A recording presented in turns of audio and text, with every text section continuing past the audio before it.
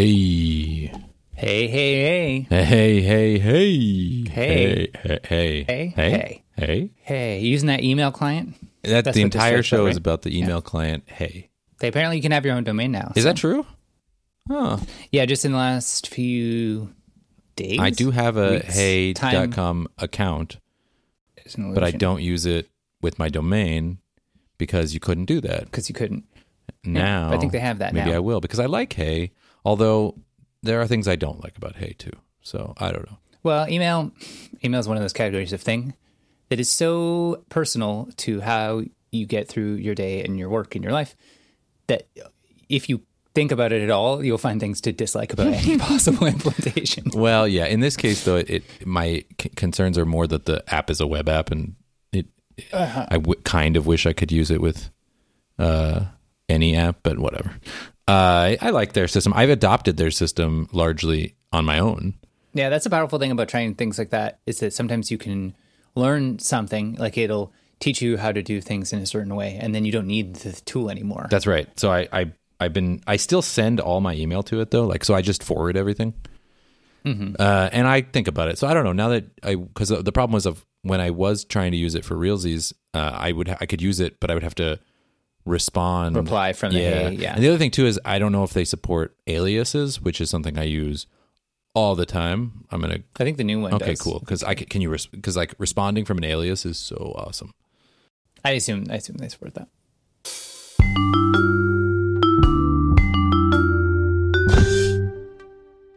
So, for some context, Always enjoy the context, necessary fact situations. well, it's like sometimes I'll just jump into something and I'll say a fact, and you're like, I don't know the thing you're giving a fact about, so this is meaningless to me. Okay. So I always want to at least establish: do we know the thing that I'm even talking about? Sounds good. That I'm going to give a fact about. I think you probably will, but make sure people are familiar. We with it. don't know. So, have you ever used, like maybe at a grandparent's place or something, what they would call crystalware? Yeah. I am vaguely aware of this concept. Yes, that there's some sort of It's like these heavy, faceted, like wine goblets and things. that are supposedly made of crystal, I guess. Yeah, supposedly. Okay. So, fun fact: this so-called crystal is not crystal at all, but in fact, leaded glass. Oh, okay. So we're both back on, I would say, scheme corner. We're also back on leaded glass corner, which is We're on leaded glass corner. We're on maybe a bad idea corner. maybe a bad idea corner. We're on, grandparents corner. We got a lot of corners here. This is Yeah. Yeah. So I felt like it was in theme. Yeah. By the way, if someone wants to leave us a 5-star review on iTunes and calculate how many corners are in the room we're in when we record this show, that would be super Simultaneously. Yeah, super cool. I would like to know, like, are we in like a 48 cornered room, an 86 cornered room? Like, how many corners are in this room? Of course, you and I physically recorded this show in a literal space, and it has the corner set In a up many-sided cornered room with signage. with lots of signage where it says like scheme corner or something in the corner. Scheme corner is the most decked out of the That corner has a lot It's been going well on. pointed. Yeah, we like that corner. Yeah, there's a a lot. fireplace. Yeah. So if you or at least they claim it's a fireplace. that's right. You don't believe anything in scheme corner. But if you Gotta watch your if back. you're listening at home and you love the show and you want to help other people discover the show and you want to go to iTunes, leave us a 5-star review and a rating and a review, which we would absolutely appreciate. And you want to calculate how many corners are in the room. I mean, I know the answer because I can just look around, but I'm curious if you know the answer. You make your guesses. Yeah, make your guesses and we'll see who gets the closest. And we'll read about it on air. So normally glass Okay. Unleaded. is made with calcium. Unleaded. Unleaded gas. Yeah. Yeah, this is depending on the octane. Yeah. My car only takes unleaded glass. Yeah. So, but normally glass is made with calcium. Okay. And silicon. Yeah, it's basically sand, right? Heated sand. Yeah. But they in what they call crystal, and has historically been All sold crystal as or just glass. crystalware? Crystalware, which is not crystal. Okay, that's what we've established. So we're not talking about the secret truth of crystal. We're talking about the secret truth of crystalware. Of crystalware, Okay. what is referred to as crystal, replaces the calcium with lead. So it's like lead and silicon, Okay. which makes it heavier. Yeah. So it feels more Beefy. substantive. Yeah. Clearer. Clearer. Okay. Yeah. So that actually, you would think lead would be a pretty not clear. Yeah, not at substance. all. Yeah. I'm picturing lead in my head and it doesn't look very clear. Yeah, right. But that's just your stereotype, man. Oh, That's just I need to open my You're mind. putting lead in a box. Open your mind Yeah. to heavier, clearer, and more refractive glass. Wow. Leaded glass. Okay, so leaded glass, does that mean like if I held it up to a light, I would see cooler stuff? Yeah, and because the refractive index, that you can sort of think of that as like, in a prism where like white light comes out and it splits out into its component colors. Right. It's like propensity to doing that is higher in a more So it's like CMYK substance. instead of RGB. That's exactly that's how the scientists refer to it. Yes, I'm sure they do. That's how the printers work. They got the leaded crystal in there.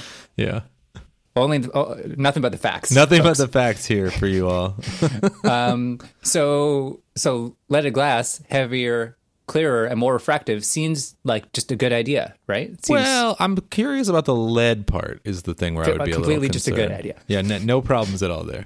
no problems. Uh-huh. So apparently, this is relatively safe, like safer than you would think, considering that, like, we know lead poisoning is a problem that has caused a lot of grief over, humanity. But though it's quite stable in the glass form. Okay. And so for the most part, it's stable enough that if you have a wine glass, you put some wine in it, you drink the wine out of it, you're not going to pick up too much lead. That's good. Which is good. But if you say maybe a decanter and then put like some highly alcoholic beverage in there and then just like left it in there for a while, then that would maybe not be a super great idea.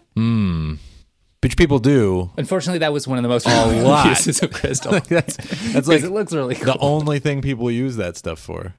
Especially nowadays. Like, it used to be more common to have crystalware. So I always felt like for your glasses. I've always felt like the crystalware lived in that same category of like, this is the nice stuff that is waiting for Yes. some guest who will never actually, like, no one is ever fancy enough for this.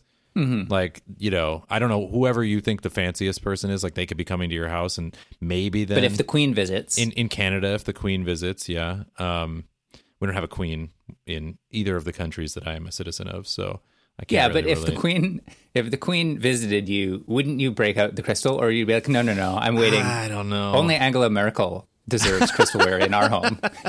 I would definitely break out the crystal if Angela Merkel was coming to visit. Yeah, because she's cool.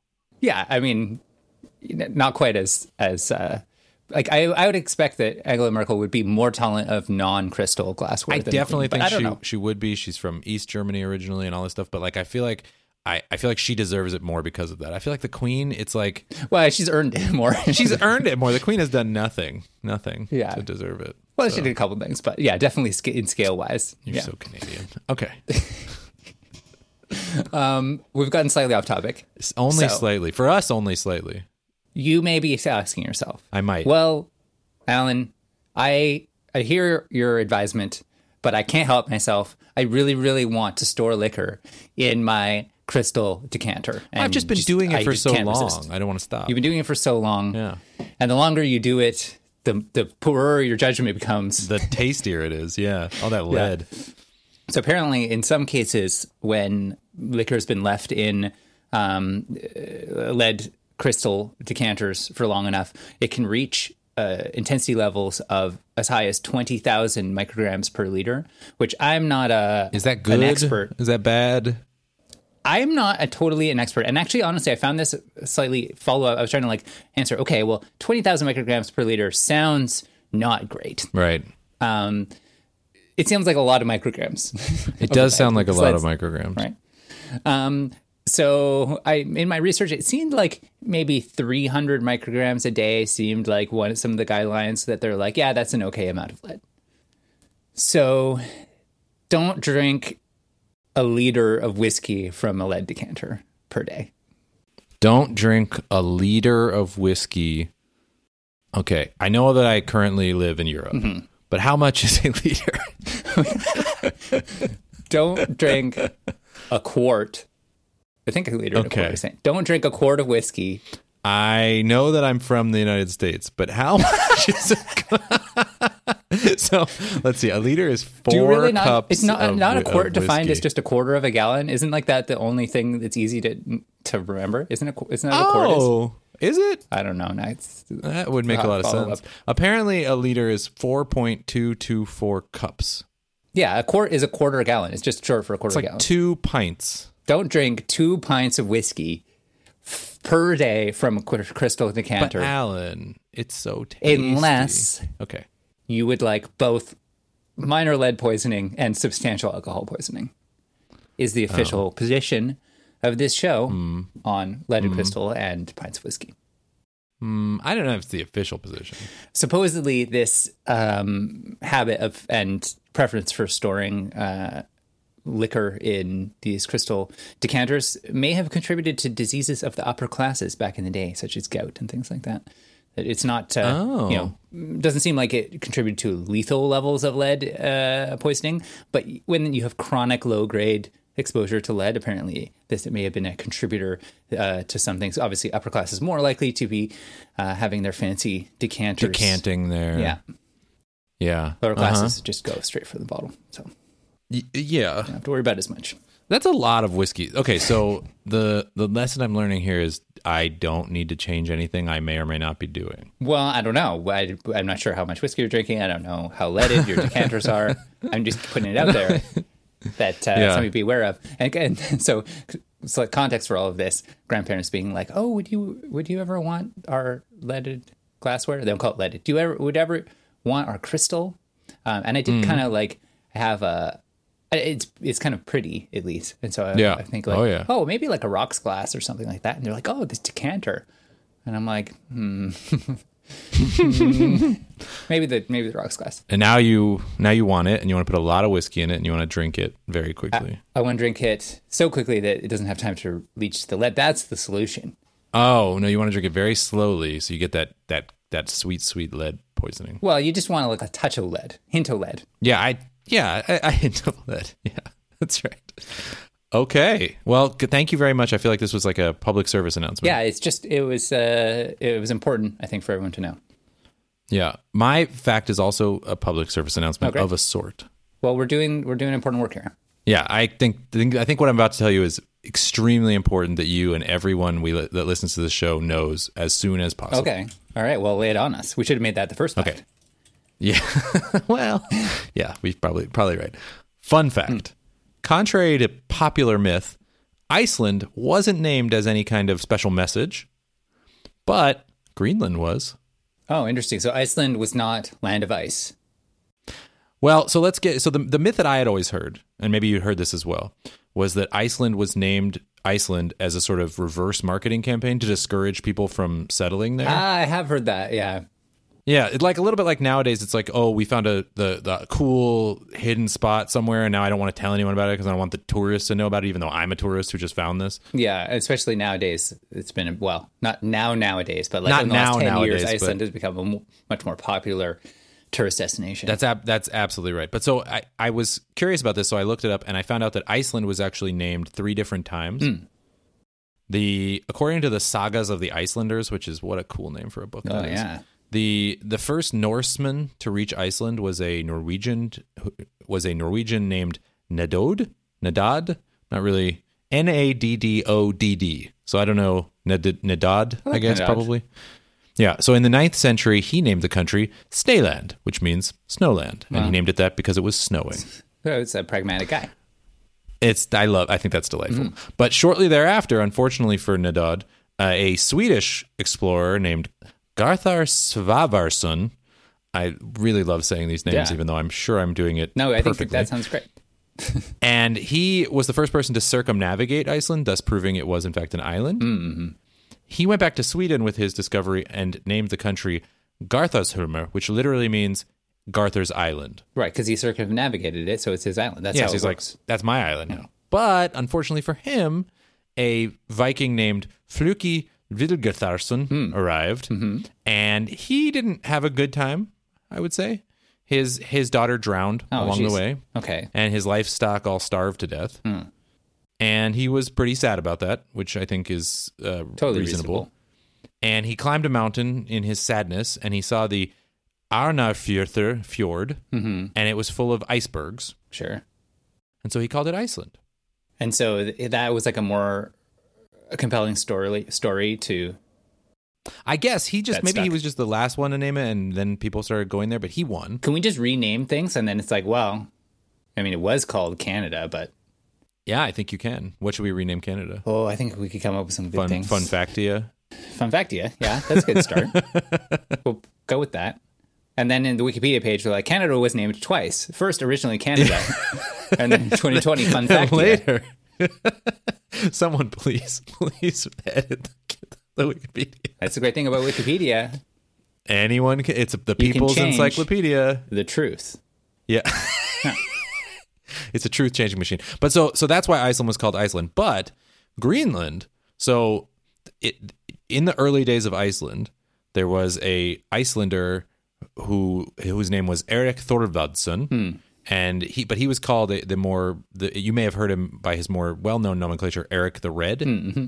Yeah, Which he was probably called that because he had red hair. that was And my assumption. yeah, and his father, Thorvald Asvaldsson, was banished from Norway for like killing a bunch of people, Sure.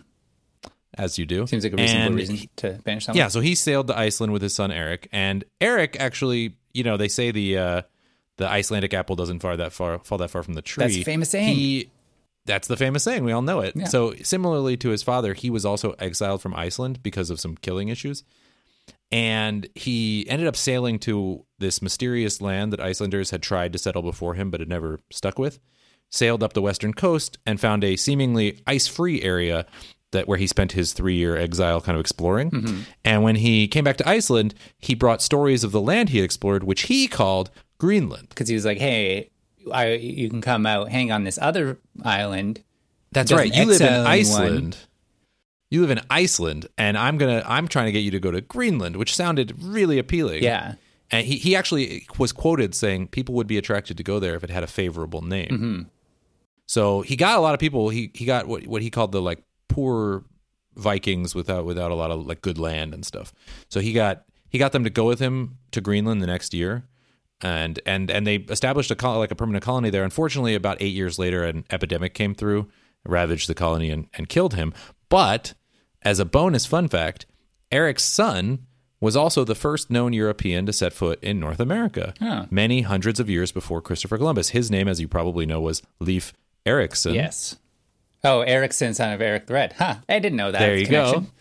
Huh. And he explored what he called Vineland, which is currently thought to be Newfoundland, Canada. Right. Yeah. Huh. So there you go. Iceland, land of ice. Greenland, land of green. Supposedly. I had always kind of liked the idea that I had never researched because I didn't want to be disproven, but now you've just gone and popped my bubble, that Iceland was just cognate with island. Yeah, no. Okay. Nope. It's also worth pointing out that Greenland is absolutely not called Greenland in the Greenlandic language of the natives who were already living there. So Iceland is kind of cool in the sense that, as far as I understand it, when the Norse arrived and if anyone knows differently, please let me know. But as far as I understand it, Iceland is one of the very few countries in sort of modern-ish, when I say modern-ish, we're talking like the last 1,200 years, that was settled by people. Just in history. Yeah, that was settled by people that was empty. Oh, yeah. I suppose Greenland had indigenous people. Greenland had and still has indigenous people, and their language... in their language, the name of Greenland is Klalit Nunat, which I'm sure saying wrong, but I just think that's important to point out. Do we know what it means? Yeah, so we do. In Greenlandic, it's like I said, Klalit Nunat. It means land of the Klalit. Oh, okay, So- that's their people. Yeah. Mm-hmm. Yeah, the Seems Klalit reasonable. are the indigenous Greenlandic Inuit people. They only make up. They're actually not the only native people in Greenland. As far as I understand it, there are a few different. There's the Klalit people. There's the Inukwit, and there's the Tunumit Orasiat. I don't know the Tunumit. That's the name of their language. So the Tunumit is the other people. So I don't know. I don't know enough about the sort of native Greenlanders to get too deep into it. But yeah, I That just fits wanted with to my point that out. stereotype of the Europeans come in and they like got to brand it. They're like, oh no, this is Greenland. Yeah. And then indigenous they people definitely do. are like, yep, it's our land. So like, Yeah, we don't need this. We don't need this marketing. not this as much with branding. the Yeah. That's right. fake names for things in order to just try to pitch them. Not really their That's style. right. Yeah. So, like I said, incredibly important that everyone knows that. Now you do. We can move on. All right. Well, that was a good little chain of facts. I appreciate that. I like that one. Yeah. I have a bit of a theme for my facts this time. Okay, so I'm going to try to figure out what it is. You Let's try to see if I figure can out what figure it it is. out. I think it's going to be things that are more delicious with lead in them. Oh, see, now you spoiled it because I was going to go on sorry. a whole. I don't know if this thing. I would say this thing maybe is it more deliciousness is not a super key part of this story, but I'll let you decide what you think the theme is. Okay.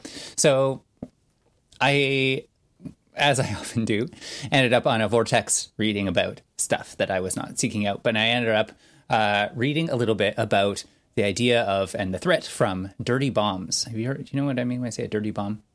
Yeah, that's where when the bomb explodes, that's not the radioactivity is at worse once it blows up. Yeah, it's like it's a bomb that has radiation in it as well as being a bomb. Right? So it blows up and a lot of stuff blows up, but then the longer term effects are the radiation. Yeah.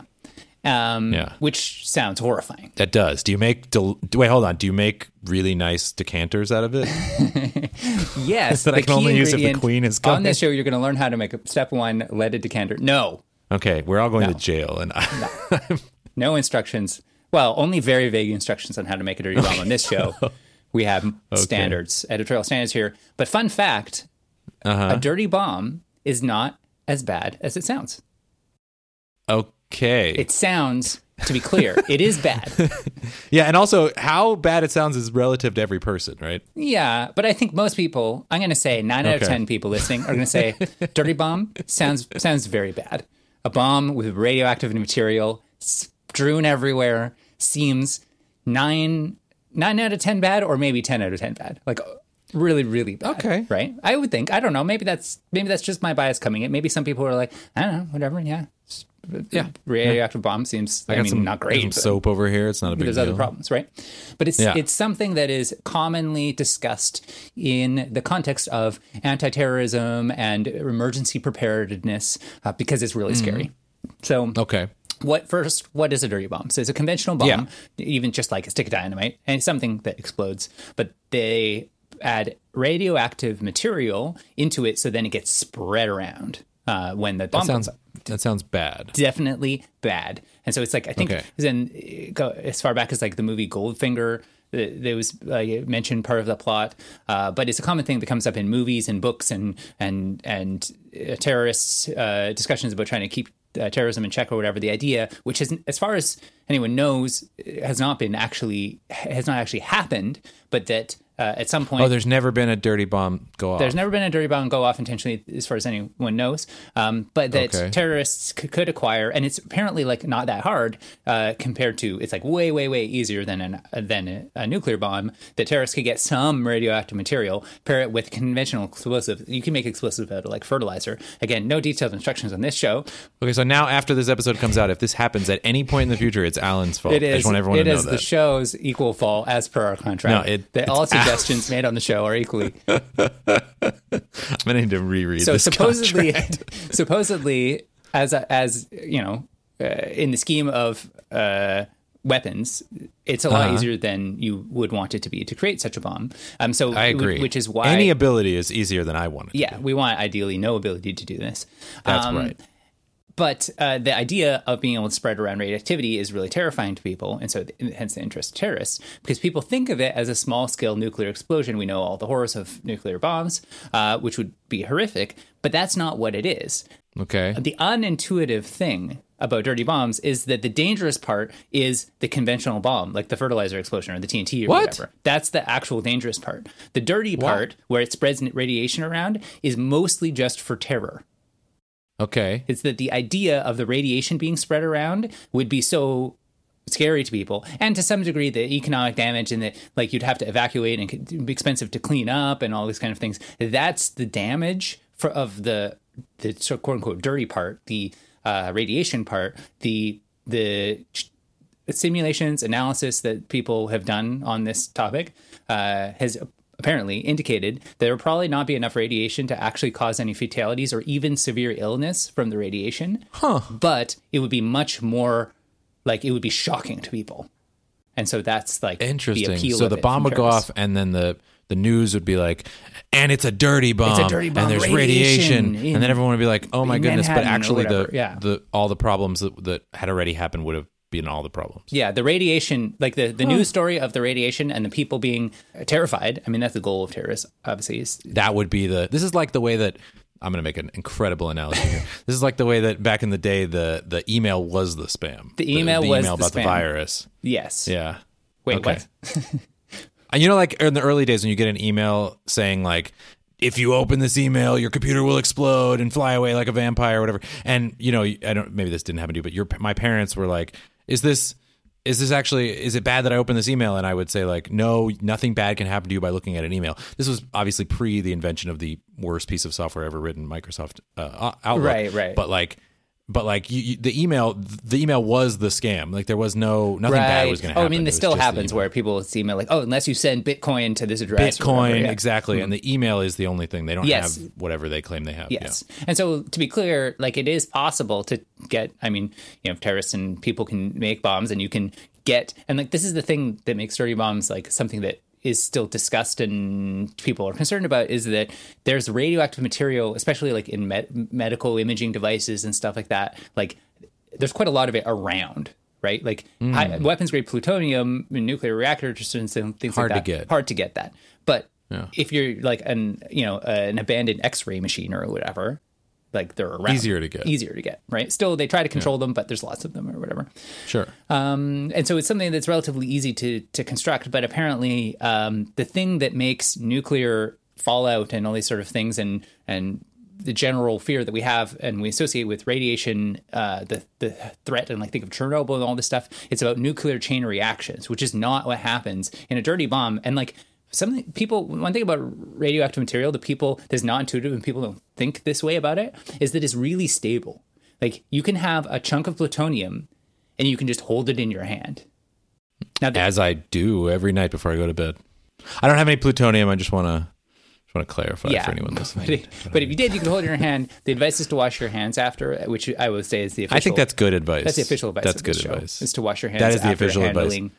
Plutonium. To be honest with you, the official advice of the show is to wash your hands after holding anything. All objects, but we're going to go to a special advisory for plutonium. Yeah, 3 happy birthdays minimum. Yes. And the insides, outsides, and then in between the fingers.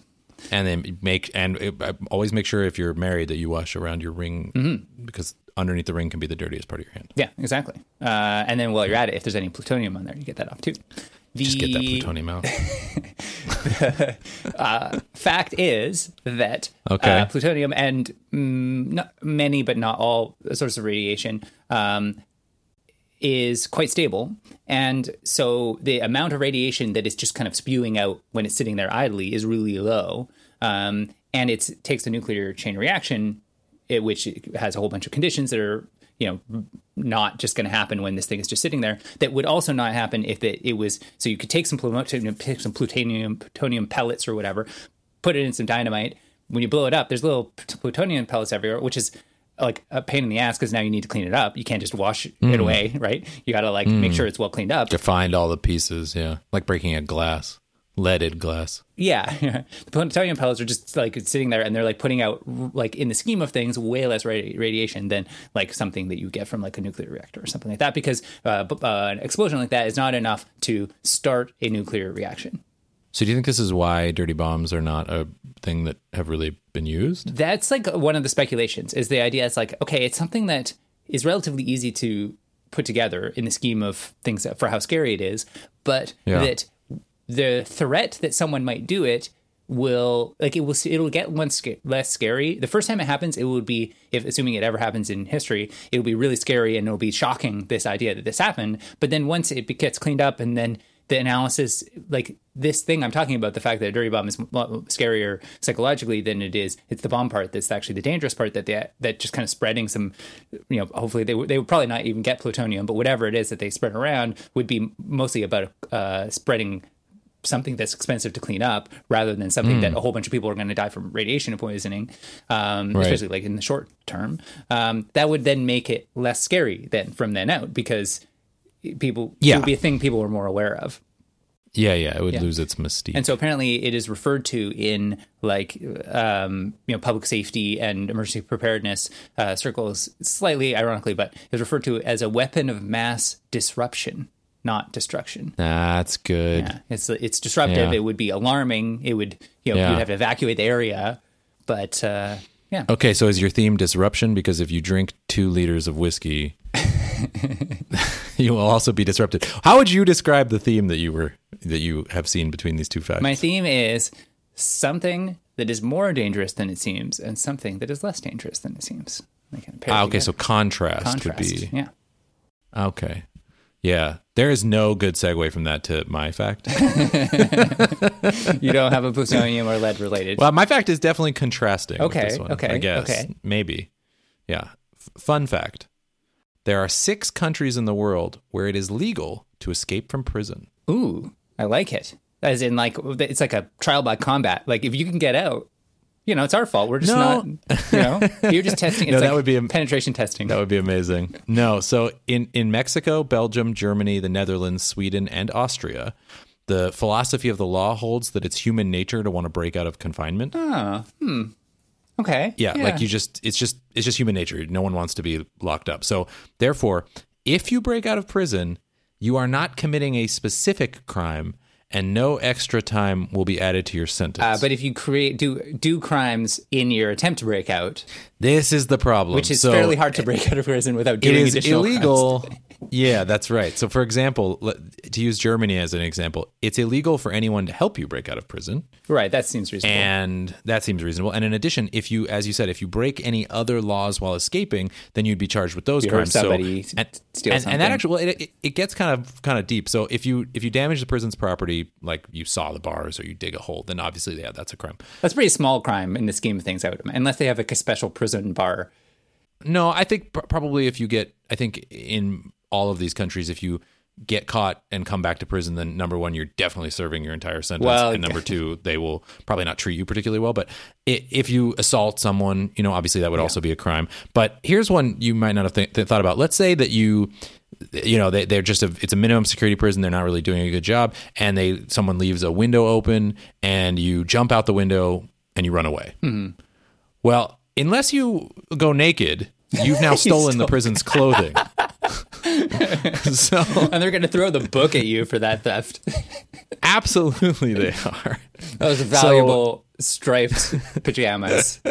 Exactly. That's theft. So very few prison escapes in those countries actually go unpunished. It's very hard to break out of prison without breaking any additional laws. And by the way, for any of our listeners out there, maybe the theme of this fact tying into the past fact, or at least the first one, could be, cautionary.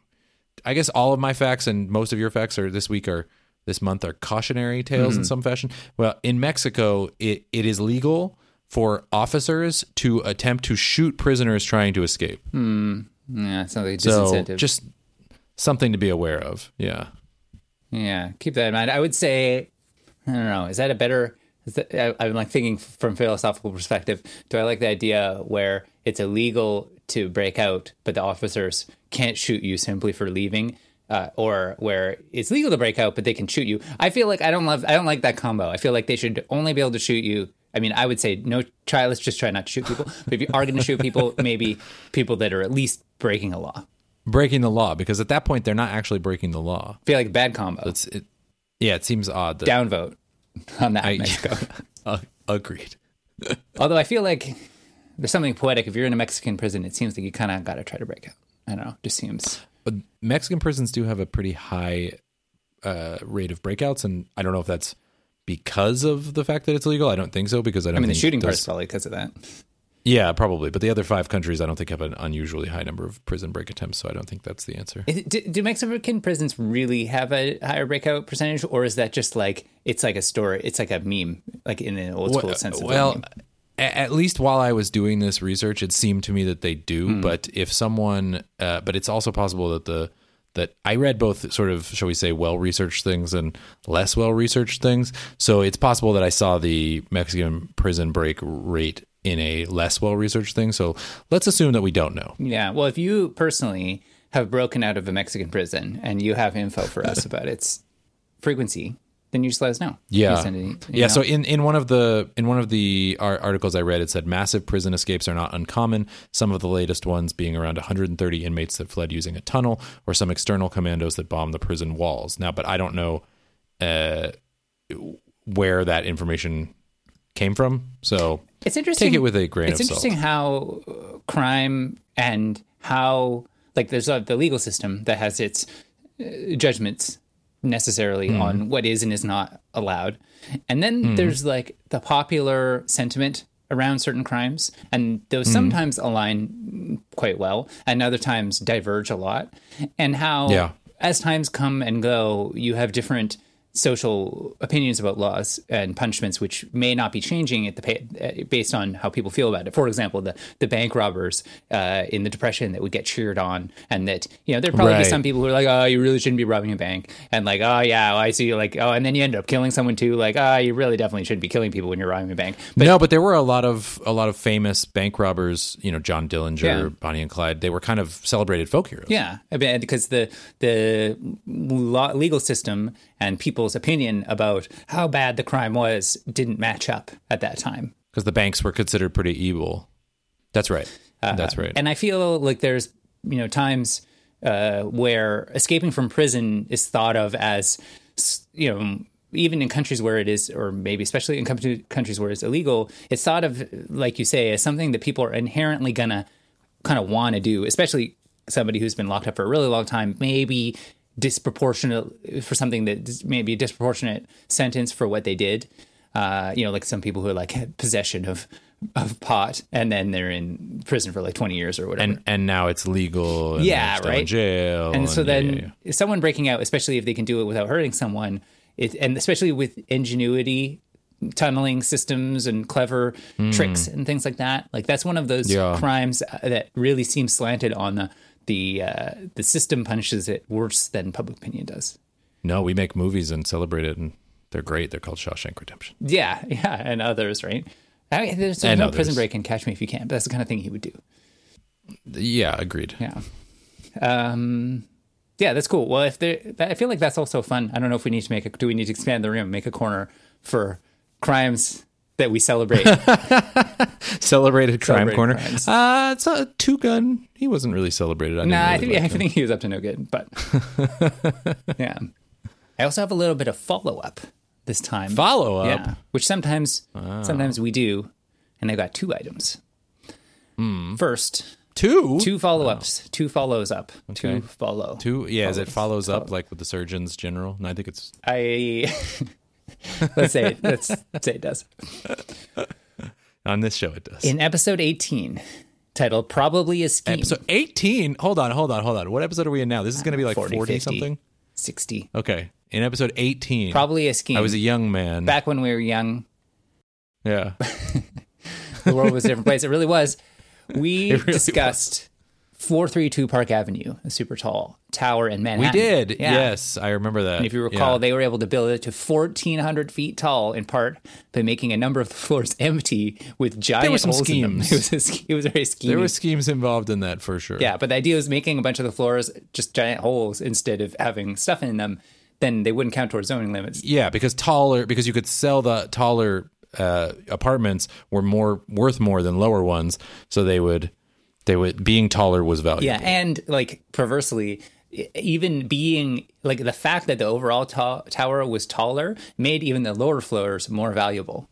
Oh, because you're living in this tall building. Because you're living in this prestigious tower, but you're only on the 3rd floor or whatever. Gotcha. Right? Okay. Yeah. You will be shocked to learn that the tower with holes in it has some problems. Reportedly, noise, leaks, and cracks. So I'm shocked. If you're interested in learning about that and having a bit of schadenfreude at the people, apparently including J-Lo and Alex Rodriguez bought an apartment in there, among many other people paying $10, $40, $80 million for apartments in 432 Park Avenue. And then it's noisy and creaky and leaky and it's just, I don't want to wish ill on people, but once you get into the billionaire range, then I'll tolerate ill. Hard to sell those apartments if it's a terrible place to live. Yeah, when it's incredibly expensive and not pleasant to live there. Although obviously a lot of these super rich people don't spend a lot of time living there, but I feel like it would depress the value. Yeah, we're agreed. So that's follow-up 1. Follow-up 2 is, as you mentioned earlier in the show, it's helpful for us to have reviews, and we mentioned that for the first time in a while recently, and we got some reviews. People left some kind reviews talking about the show. And so we appreciate that. And we super appreciate that because it helps people find the show and then get more listeners and then we get more, feedback on the show. So it's a nice cycle. And so I want to reward the reviewers.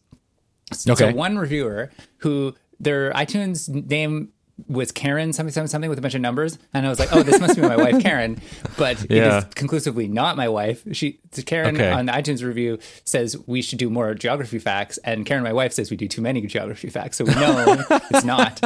But iTunes reviewer Karen says that she is very invested in my search for an electric wagon, which is something I've mentioned previously. I saw that. And I know that I am too. Guys, tech guys talking about electric cars on a podcast is not something anyone needs. And so I always refrain and I suppress my desire to do so. But now the reviewers want it, Arik.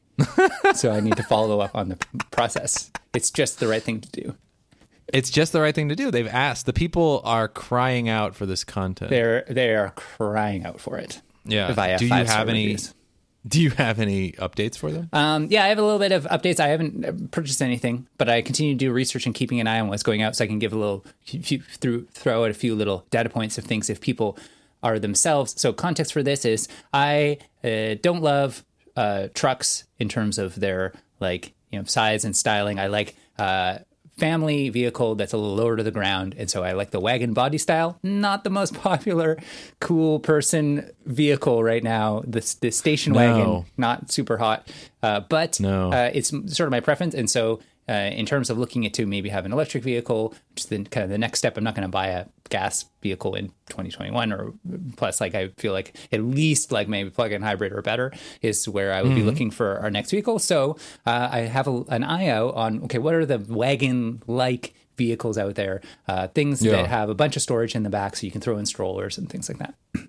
And the VW, who has the ID4 coming, which is a reasonable, quote unquote, crossover small SUV. ID4 is coming out soon, or is now available maybe in very small quantities. Apparently, they have just in the last week announced that they are going to put into production in another year or two. What is it looks to me like a wagon, but they call a fastback because apparently wagons are not cool.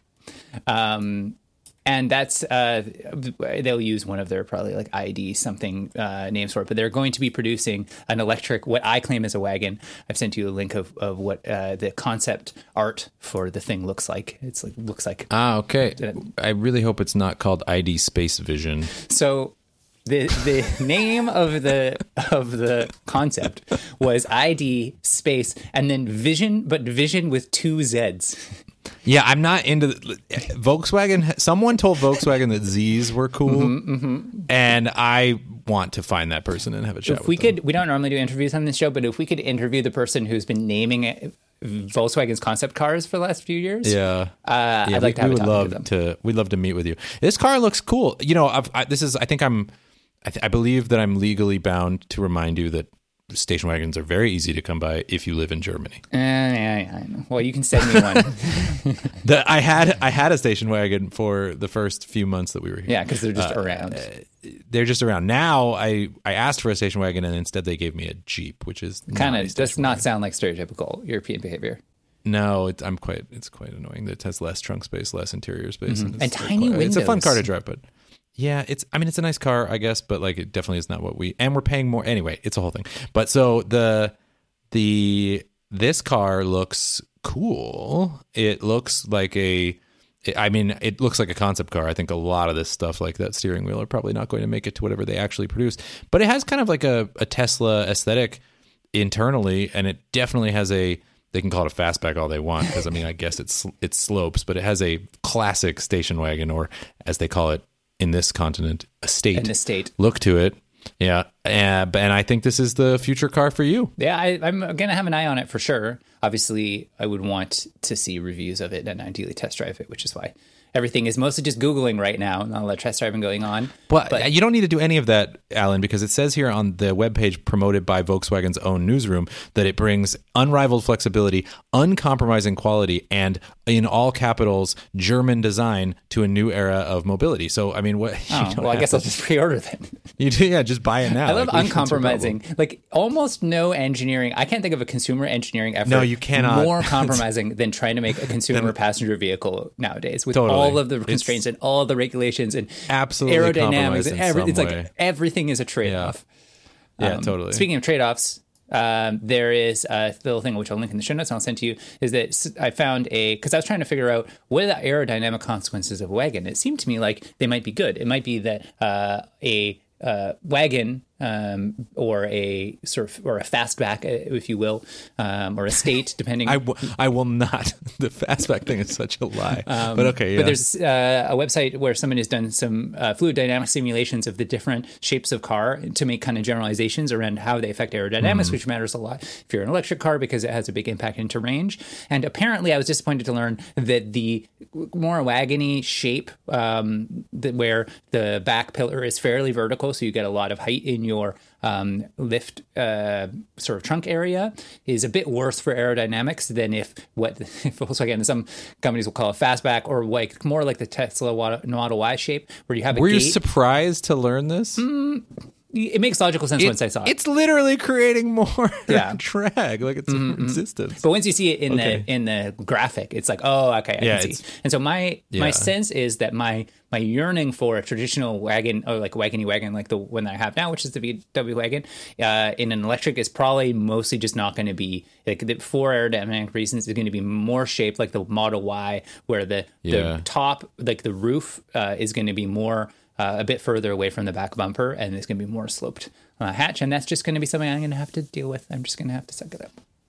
Yeah, I think until there's some quantum leap in, which was a fun show in the 90s, I think, not until there's a quantum leap in battery technology, because at the moment it's, they're just trying so hard to get range. Mm-hmm. I mean, it does sound like there's some maybe substantial, like, there's always some battery technology coming around. That's the thing, but it's always incredibly good, but incredibly impossible to make enough of or cheaply enough. Yes, but apparently, supposedly, in the next 2 to 4 years, 5 to 10 years. Oh, okay. Meaningful change, but it's like with the battery stuff, it's always like, okay, 10% gain here and 20% gain here. It's like not suddenly a quarter of the size of the cost or whatever. So most of the same constraints are still going to be around. More range is going to be good. Less battery makes less weight, which is a win. So one last little thing on the, wanting something, if you have the things that you like if you like a wagon, if a wagon would fit your needs, and because you want storage space in the back and you want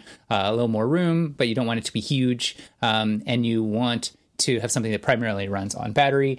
All of the car press right now seems to be kind of converging on the idea that the RAV4 Prime, which is the plug-in RAV4, is the most pragmatic thing to buy. So I don't think I could bring myself skeptical to do that, but I'm very, very skeptical. Apparently it is a surprisingly good, the car press likes the RAV4, or historically is like the RAV4, because it's like, okay, well, it's, relatively, it's a relatively good car in terms of it solves problems for families. And, it's not something that anyone's excited by, but the Prime has enough battery power and has quite a bit of range for a plug-in hybrid, and apparently it is quite a bit more fun to drive than a normal RAV4. So there's a lot of positive reviews about it. So if you're but who the heck wants a plug-in hybrid? Why do you want a plug-in hybrid? You want a plug-in hybrid because you either have some mix of range anxiety where you're like, well, I want a car that I can get around town and normally have a medium amount of commute, because I think RAV4 Prime has 50 or 60 miles of range. 42 EPA estimated miles. Right. And so, I mean, for me, that would, if I had RAV4 Prime, for example, I would probably, the gas engine would probably kick in maybe right now no one's going anywhere, but on a normal year where we do our road trips and visiting family and stuff like that, the gas engine would probably kick in a few times a year, which would mean that we could go into like almost entirely battery usage. And for the thing that I was like originally jokingly saying, oh, need an electric car because I don't want any combustion happening in my garage. You were not jokingly totally saying it, but you would solve the real problem you were very strong about. Yeah. So it would very much solve that. And then I would be able to, go visit family or whatever periodically. And I owned a plug-in hybrid briefly. Which one did you have? I had the Audi A4 e-tron. Oh, I didn't realize e-tron. I thought e-tron was just a battery. I didn't realize it was a hybrid. It was a hybrid, and I'm not. I think all electric is the answer. I personally, I definitely think that you get a lot of advantages, and my strong preference would be a car that was designed electric from the ground up, because you get a bunch of, and we talked about this, a bunch of engineering trade-offs that are better. But if you're going to get a car that was designed, because like a lot of the best EVs that are not a Tesla, and like I'm increasingly skeptical of my willingness to tolerate this Tesla thing of like there's no buttons for anything, there's no that is buttons. That's absolutely awful. I'm now not it's like, excited at all. We're removing the reverse and forward. I think they're gonna be told no by regulators on that one. I think that's a terrible idea, but not for me. So outside of Tesla, then looking at EVs, there's a couple like ground up EVs available right now. But if you're like, I want to buy an EV right now, most of the appealing options are all things that were originally designed as a gas powered car, and so they have all those trade-offs already. So to go to the all electric, like the advantage of, for example, if you look like at the Niro, and there's the Kona, which is basically a badge engineering, very similar, the small SUVs. There's battery versions and there's hybrid versions of them, but the battery version doesn't get you a bunch of the design benefits you would get from a clean sheet designed from battery from the ground up. Those are also both not particularly nice cars. So I think they're not particularly nice cars. They're apparently a lot less fun to drive than the RAV4 Prime, because the RAV4 Prime is different than most of these battery conversions in that it has a good enough and powerful enough battery that apparently it's pretty okay. It's relative. It's fun to drive for a RAV4, which is like. Well, I will. I'm not gonna, yeah, I will remain skeptical. But I'm just saying, I'm googling around. I'm asking the internet, please tell me I want to buy an electric wagon, and the internet is telling me, no, you don't. You want the RAV4 Prime is definitely not a wagon. And let's all band together. Maybe we get a Kickstarter going. We could, convince someone to make an electric wagon. Please. Someone, I just want an electric wagon with a button or a control to say my vehicle should go forward and reverse. You've been listening to After the Fact. This is After the Fact. With Alan and Arik. Yeah. Mm-hmm.